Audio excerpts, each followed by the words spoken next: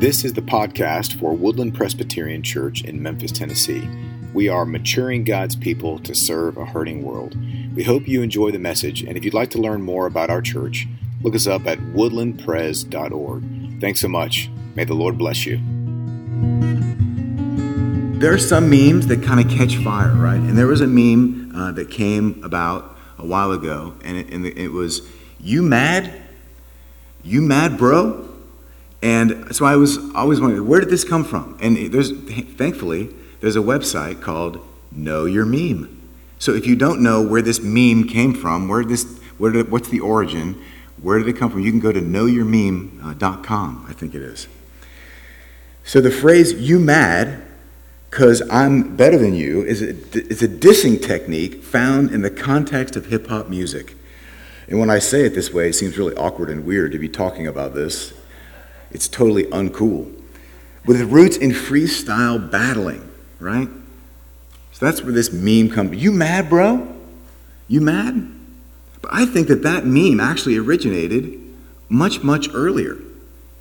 Because God says to Jonah, "You mad, bro?" As it's rendered in our translation this morning, "Do you do well to be angry?" God is saying, "You mad, bro? What are you mad about, dude?" See, there's a surprising turn of events. You see, Jonah reluctantly goes to Nineveh to proclaim to the people, the Assyrian people, that God's judgment is coming. And after calling out to God for salvation from the belly of the fish, he makes his way to Nineveh, and he finally obeys his commands, and he sees the power of the word of God. Remember, his harsh, "Yet 40 days and Nineveh shall be overthrown" message was more effective than he could have imagined. And so while we're accustomed to immense displays of violence, war, abuse, seeing an entire city full of wicked people turn from their wicked ways is utterly astonishing. It's an amazing reminder of the power of the Word of God.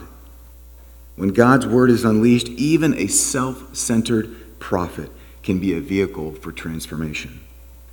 Now, that doesn't mean that those who share God's Word ought not to pursue righteousness and faithfulness, but even someone like Jonah, a disobedient prophet, can be used by God for his purposes. It's just a reminder to us that God is God, and he can accomplish what he wants through anyone that he wants. And it's a demonstration of the power that God has to turn people to himself. God is irresistible. In fact, that's an idea that comes in our part of the tradition of the Christian faith, the Reformed tradition.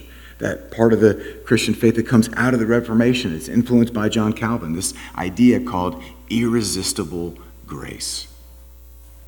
Simply put, the doctrine of irresistible grace is the biblical truth that whatever God decrees to happen will inevitably come to pass, even in the salvation of people.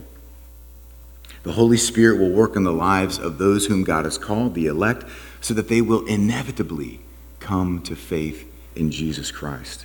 The Bible teaches that the Holy Spirit never fails to bring salvation to people that he calls to Jesus. And at the heart of this doctrine is the answer to the question, why does one person believe the gospel and another person not?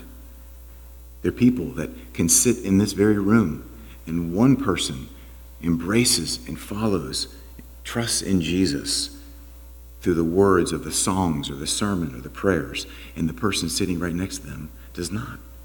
How is that possible? Is it because one is smarter or has better reasoning capabilities or possesses some other characteristic that allows them to realize the importance of the gospel message? Or is it because God does something unique in the lives of those he saves? The Bible tells us plainly in Titus, "But when the kindness and love of God our Savior appeared, he saved us, not because of any righteous thing that we had done, but because of his mercy." He saved us through the washing of rebirth and renewal by the Holy Spirit, whom he poured out on us generously through Jesus Christ our Savior, so that having been justified by his grace, we might become heirs, having the hope of eternal life. It is God who brings us to salvation through the work of the Holy Spirit. This irresistible grace, also known as effectual calling, it's the work of God's Spirit, whereby God convinces us and convicts us of sin, revealing to us that we're lost without God. Then he enlightens our mind to the knowledge of Christ. Then he renews our will, enabling us to embrace Jesus Christ, freely offered to us in the gospel. Irresistible grace means that all those God calls, he claims. It doesn't mean, though, that people are dragged kicking and screaming into heaven. It just means that God reveals himself to be so compelling and wonderful that he is irresistible. Irresistible. And as I mentioned a few weeks ago, we don't know for sure that the Ninevites truly embraced the God of the Bible as Lord. Despite the fact that they turned from their sins, it seems unlikely because the words they use don't indicate that they entered into covenant with the Lord. There's no mention of them making vows or sacrifices like the sailors did earlier in the letter, in the book. We don't learn that they're casting off their idols or that they're repenting as a nation. They do. They turn from their sin, and that's a good thing. And it's a wonderful thing to celebrate and to rejoice in, right? Shouldn't we be celebrating? Mission accomplished, Jonah. Look at what happened. It's time to have a party. We should be celebrating. And what is just as shocking as an entire pagan nation, a wicked country turning from sin, is that the prophet of the Lord is angry. It says he's exceedingly angry. It's even more shocking. You know, some of us have thought about Jonah and we just really remember the fish. Maybe we know that Jonah is supposed to go to Nineveh. And maybe we know something about the fact that the Ninevites turned from sin toward God. But did you remember the part of the story where Jonah was exceedingly angry because the Ninevites turned to the Lord? What's going on here? What is Jonah's problem? You mad, bro? In verse 2 we read, he prayed to the Lord and said, "O Lord, is this not what I said, yet in my own country? This is why I made haste to flee to Tarshish, for I knew that you are a gracious God." I knew that you were a gracious God, merciful, slow to anger, and abounding in steadfast love, and relenting from disaster. Here we learn the argument that Jonah's been having with God all along. Basically, I knew that you would do something like this. These are evil people. And they only changed because they're scared of you. It's not a true heart change, God. They're fooling you. How can you give them the same mercy you gave to us? This isn't fair. It's as though Jonah can't see how God could care for and love one people, Jonah's people, and at the same time extend mercy to the enemy that Jonah despised, that God may love. To Jonah, it was like a betrayal. How can God be a God of justice and allow these evil people to go on? This is a contradiction between the justice and the love of God. Peter Craigie says, Jonah knew that God loved Israel and extended his mercy to his chosen people. He felt in the very marrow of his bones that this special love of God should not be extended to the Gentiles. Above all, to evil Gentiles, such as the inhabitants of Nineveh. It's just not fair, according to Jonah. Well, Tim Keller, in his book that I'm working through as part of the sermon, recognizes that this is a theological problem, right? How can God keep his promises to uphold his people and at the same time show mercy to God's people's enemies? How can he claim to be a God of justice and allow such evil and violence to go unpunished? Aren't you abounding in steadfast love? But Jonah's problem goes much deeper than an intellectual exercise, right? It's a theological problem, but it has personal implications, emotional implications for his life.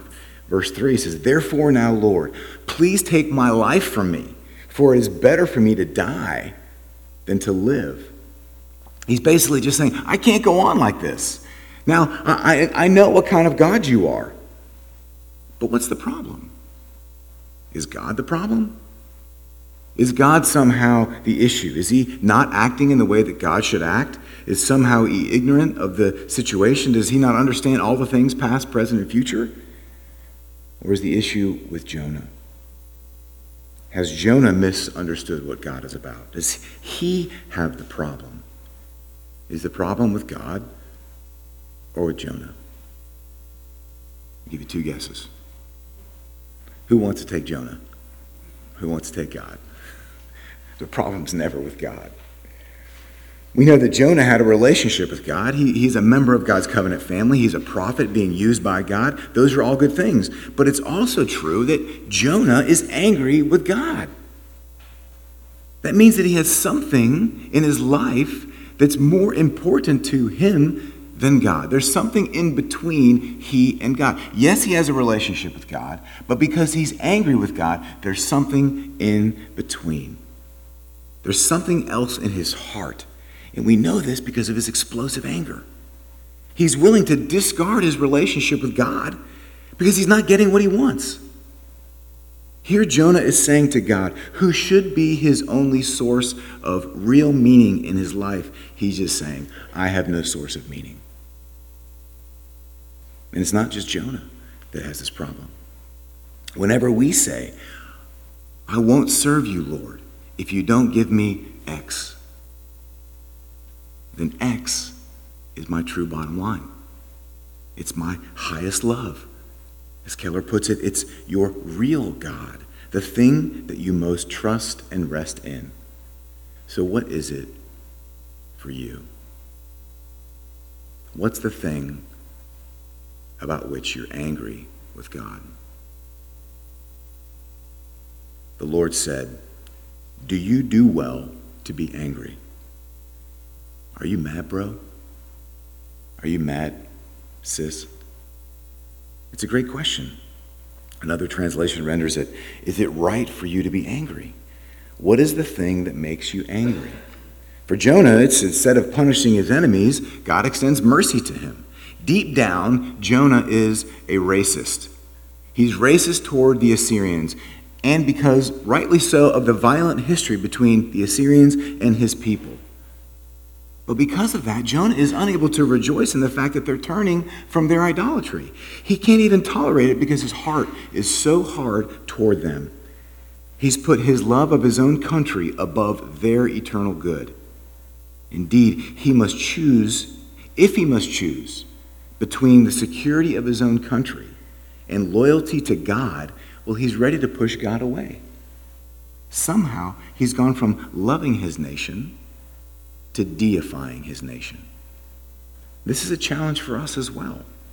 You know, most of us, right, we're thankful to live in America. Right? We could live somewhere else, but we live here. Yeah, we have our frustrations with our country. But it's a place of freedom. You can get a job. You can determine your leaders. It was literally a revolutionary idea. It's a great place to be despite the problems. But we need to be careful that we don't fall into one of two traps. Maybe it's the ditch on one side or the ditch on the other side. One side says America needs to be undone. Our whole history is based on lies and injustice of the past, and it means that we're totally, completely corrupted now. You see this with cancel culture and the institutions of our society, the family, the government, and the church all being attacked. Yes, those things need to be critiqued. But the reality is there is no perfect human system. You can't undo the past, so you try to understand it, to correct the mistakes, reconcile, restore, and then move forward together. But the other trap, the other ditch is to idolize your country. America is the greatest country ever. It's God's favored nation, and we must defend it to the death. Now, certainly America is worth fighting for, and we are thankful for all those who have fought to the death. We need security, we need integrity, but have we created an idol? Are we unwilling to see that not everyone who lives in our country experiences fullness and wholeness? Are we unwilling to look in the mirror to see that there are those among us who don't live in a society that is just for them? We may experience justice, But does everyone in our community experience justice? Have we, who are in power, unfairly used our economic, cultural, or military power to benefit just ourselves? Being willing to ask those kinds of questions doesn't make you unpatriotic. It means that our country is not ultimate. We won't turn a blind eye to the suffering of others just so that we can say we're the best. But we also won't blow everything up because there are issues. We look to Scripture for guidance on how to create a culture and a society that is just, that is fair, that is faithful, that is good for every person involved. And we're willing to look in the mirror and to say, yeah, we've got issues, so let's address them together without finger-pointing and name-calling. Because one of the greatest indicators of where we are on any issue is, are you mad, bro? What makes you mad? That's the great litmus test for what is in your heart. For Jonah, he was essentially mad at God for not doing what he wanted. He couldn't or wouldn't see what God could see. But what about you? What makes you mad? Now listen, being angry is not a sin. Being angry is not a sin. Jesus was angry. Jesus was angry in the temple when the money changers were stealing from the poor. Jesus was angry with the religious leaders who kept the faith from others. Remember, Jesus says, in your anger, do not sin. So anger in and of itself isn't sin. It's the sinful actions that we take because of our anger that can be sin. You see, it really just depends on what it is that makes me angry. I've got to ask myself, am I angry because I'm not getting what I want? Because someone is imposing on me? Because what I want to happen isn't happening? Because of a perceived injustice that I'm experiencing? Or am I angry because someone else is experiencing injustice? Righteous anger is the anger at that which is not righteous, right? Injustice, racism, abuse of the vulnerable, mistreatment of the poor, neglect of the widow. Unfortunately for you and me, maybe more me, and maybe this isn't you, our anger is our schedule. What's going on for me? And we disguise our anger with nice, pleasant words like, well, I'm just frustrated. I'm just annoyed. I'm just irritated. We kind of try to tamp it down. But in the end, it's ultimately anger because we're not getting what we want. And so here's the Word of God that asks us, are you mad, bro? Why are you mad? What's going on in your heart? What is that thing? Is it your schedule? Is it your reputation? What is being threatened that you love that's making you mad? And the good news is that when we begin to look at it from that standpoint, when we understand that, and we think, what is it that's going on in me? Is there some agenda that I just have to have? Is there some way of doing things that has to be done? Or is there some response that people must give to me? And when I don't get it, I become angry. That's an opportunity when I get mad to say, Lord, what am I trusting in? What am I really looking to? Am I really looking to other people's view of me for my hope and joy? Well, there's no way that you can please everybody. Am I really trusting that my schedule or my way of doing things is the ultimate way of doing things and there's no other way of doing things? Of course not. It's an opportunity for me to say, Lord, let me find my rest and hope and joy in you and to allow these other things, and sometimes they're important things, to let go and to forgive and to move on. Do I look to my country or to my identity or to my comfort or my schedule or my money? If those things are causing me to be angry, I need to ask the Lord, say, Lord, heal me. Reveal to me what that thing is that's an idol in my life that I need to turn from and repent so that I can be restored to you and I can see it for what it truly is. It's merely a thing. It may be a good thing, but it's not an ultimate thing. You see, then we can be like Jonah, who knew. Here's the thing, Jonah knew this. It says, for I knew that you are a gracious God and merciful, slow to anger, and abounding in steadfast love, and relenting from disaster. Here's the thing, Jonah knew that this is the God that he worshiped. And the thing is, brothers and sisters, you do too. That's why you're sitting here.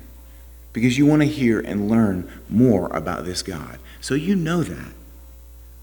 But like everybody else in the room, there's something that can get in between you and God, and it causes you to be angry. So what is it? It's a quiet space to reflect and to say, Lord, what is it that's causing me to become irritated, annoyed, frustrated, or angry? And is it really something ultimate? And here's an opportunity right now to say, Lord, search my heart. Just bring up to my mind the last thing that I got angry about. And what's the root of that issue? Because you see, Jesus wants you to be able to be healed from that and to forgive or to move on or to let go or whatever it is. This is not a condemnation for people who get angry, because then we'd all be condemned. It's a gift to be convicted of anger, to be pointed to the cross, and to be released from the anger and to let go of the hurt that you feel, to be able to forgive the betrayal, to be able to not look to the opinions of others for your identity, and to say, Lord, let me live in freedom and joy in you, so that today I can live with joy. I can live with happiness. I can be a witness to who you are. You see, it's only when we really meditate on Jesus that we're able to diffuse the anger that we have. I mean, think about Jesus. Man, did Jesus have a right to be angry? I mean, obviously, ultimately, he was convicted of crimes that he didn't commit. He went to the cross for a total injustice. But just think about how he was when he was walking around with his friends. They're bickering and arguing all the time about who's got power. And Jesus, he's never frustrated with them. He's never like, these people are so annoying. God, why'd you give these people to me? He loves them. He's patient with them. All those times when his disciples weren't doing what he asked of them, and he knew it was for their good, and they didn't do it all the time. Those dumb disciples. If only they knew as much as we know about following Jesus. Because we've always done what Jesus has asked us to do too. No, we're just like them. We fail and we struggle and we don't believe and we don't trust. And yet, what? Is Jesus mad at us? No. He's always exceedingly pleased with us. He rejoices in us because we've been made in God's image. And he loves us so much he went to the cross for us. And so when that defines us, when that shapes us, the things that we get angry about become less meaningful and eventually become meaningless. And it's only as we meditate on Jesus. I read this quote from Frederick Buechner. He says this: of the 7 deadly sins, anger is possibly the most fun. To lick your wounds, to smack your lips over grievances long past, to roll over your tongue the prospect of bitter confrontations still to come. How many of you have argued with the person that you're mad at, but they weren't actually there? You're driving along in the car, and you can picture them, and you're saying, this is what I would be saying to that person if they were really here. But they're not there. Speaking of memes, I saw this funny meme. There's like this person holding a little dog, and there's a bigger dog sitting down, and the little dog is just going, whoa, whoa, whoa, whoa, whoa, whoa, whoa, whoa, whoa. And the owner puts the little dog down, and then they just kind of sniff at each other. Right? That's what happens with us. Like when we're off by ourselves, arguing with this person, let me tell you this, and this, and this, and this. And then we get to the person, we're like, I'm not going to say anything to him. I don't want to make him mad. But those bitter confrontations that we're having, he says, then to savor to the last toothsome morsel both the pain you are given and the pain you are giving back. In many ways, it's a feast fit for a king. The chief drawback is that what you are wolfing down is yourself. The skeleton at the feast is you. That's what our anger can do. We just hold on to the bitterness because of the hurt. That doesn't mean that we don't find justice. But we've got to learn how to deal with our anger. And the way that we do it is to look at Jesus. It's to look at Jesus, the one who ought to be angry with us for the ways that we failed to follow him. And yet he doesn't look at us that way. He sees us as his daughters and sons. And when he says, "You mad, bro?" he says, "Come to me, you who are weary and heavy laden, and I will give you rest." So brother, sister, whatever it is that's causing you to be angry, take it to Jesus. Let him work on it. Let him take it for you, because he's already taken it to the cross. And you know what will happen? If there's in some way you'll be released from it. Not fully, but over time you will. And then you'll have a witness. You'll have a testimony. And God will use you. And you can say to someone, "Let me tell you about the anger that I used to have and how Jesus helped me let it go." And what a ministry that will be. And when people repent and turn to Jesus because of your ministry and your words, we will rejoice together. Let's pray. Thank you for listening to this message from Woodland Presbyterian Church, maturing God's people to serve a hurting world. Again, if you'd like to learn more about our congregation, please visit us at woodlandpres.org. Thank you very much, and God bless you today.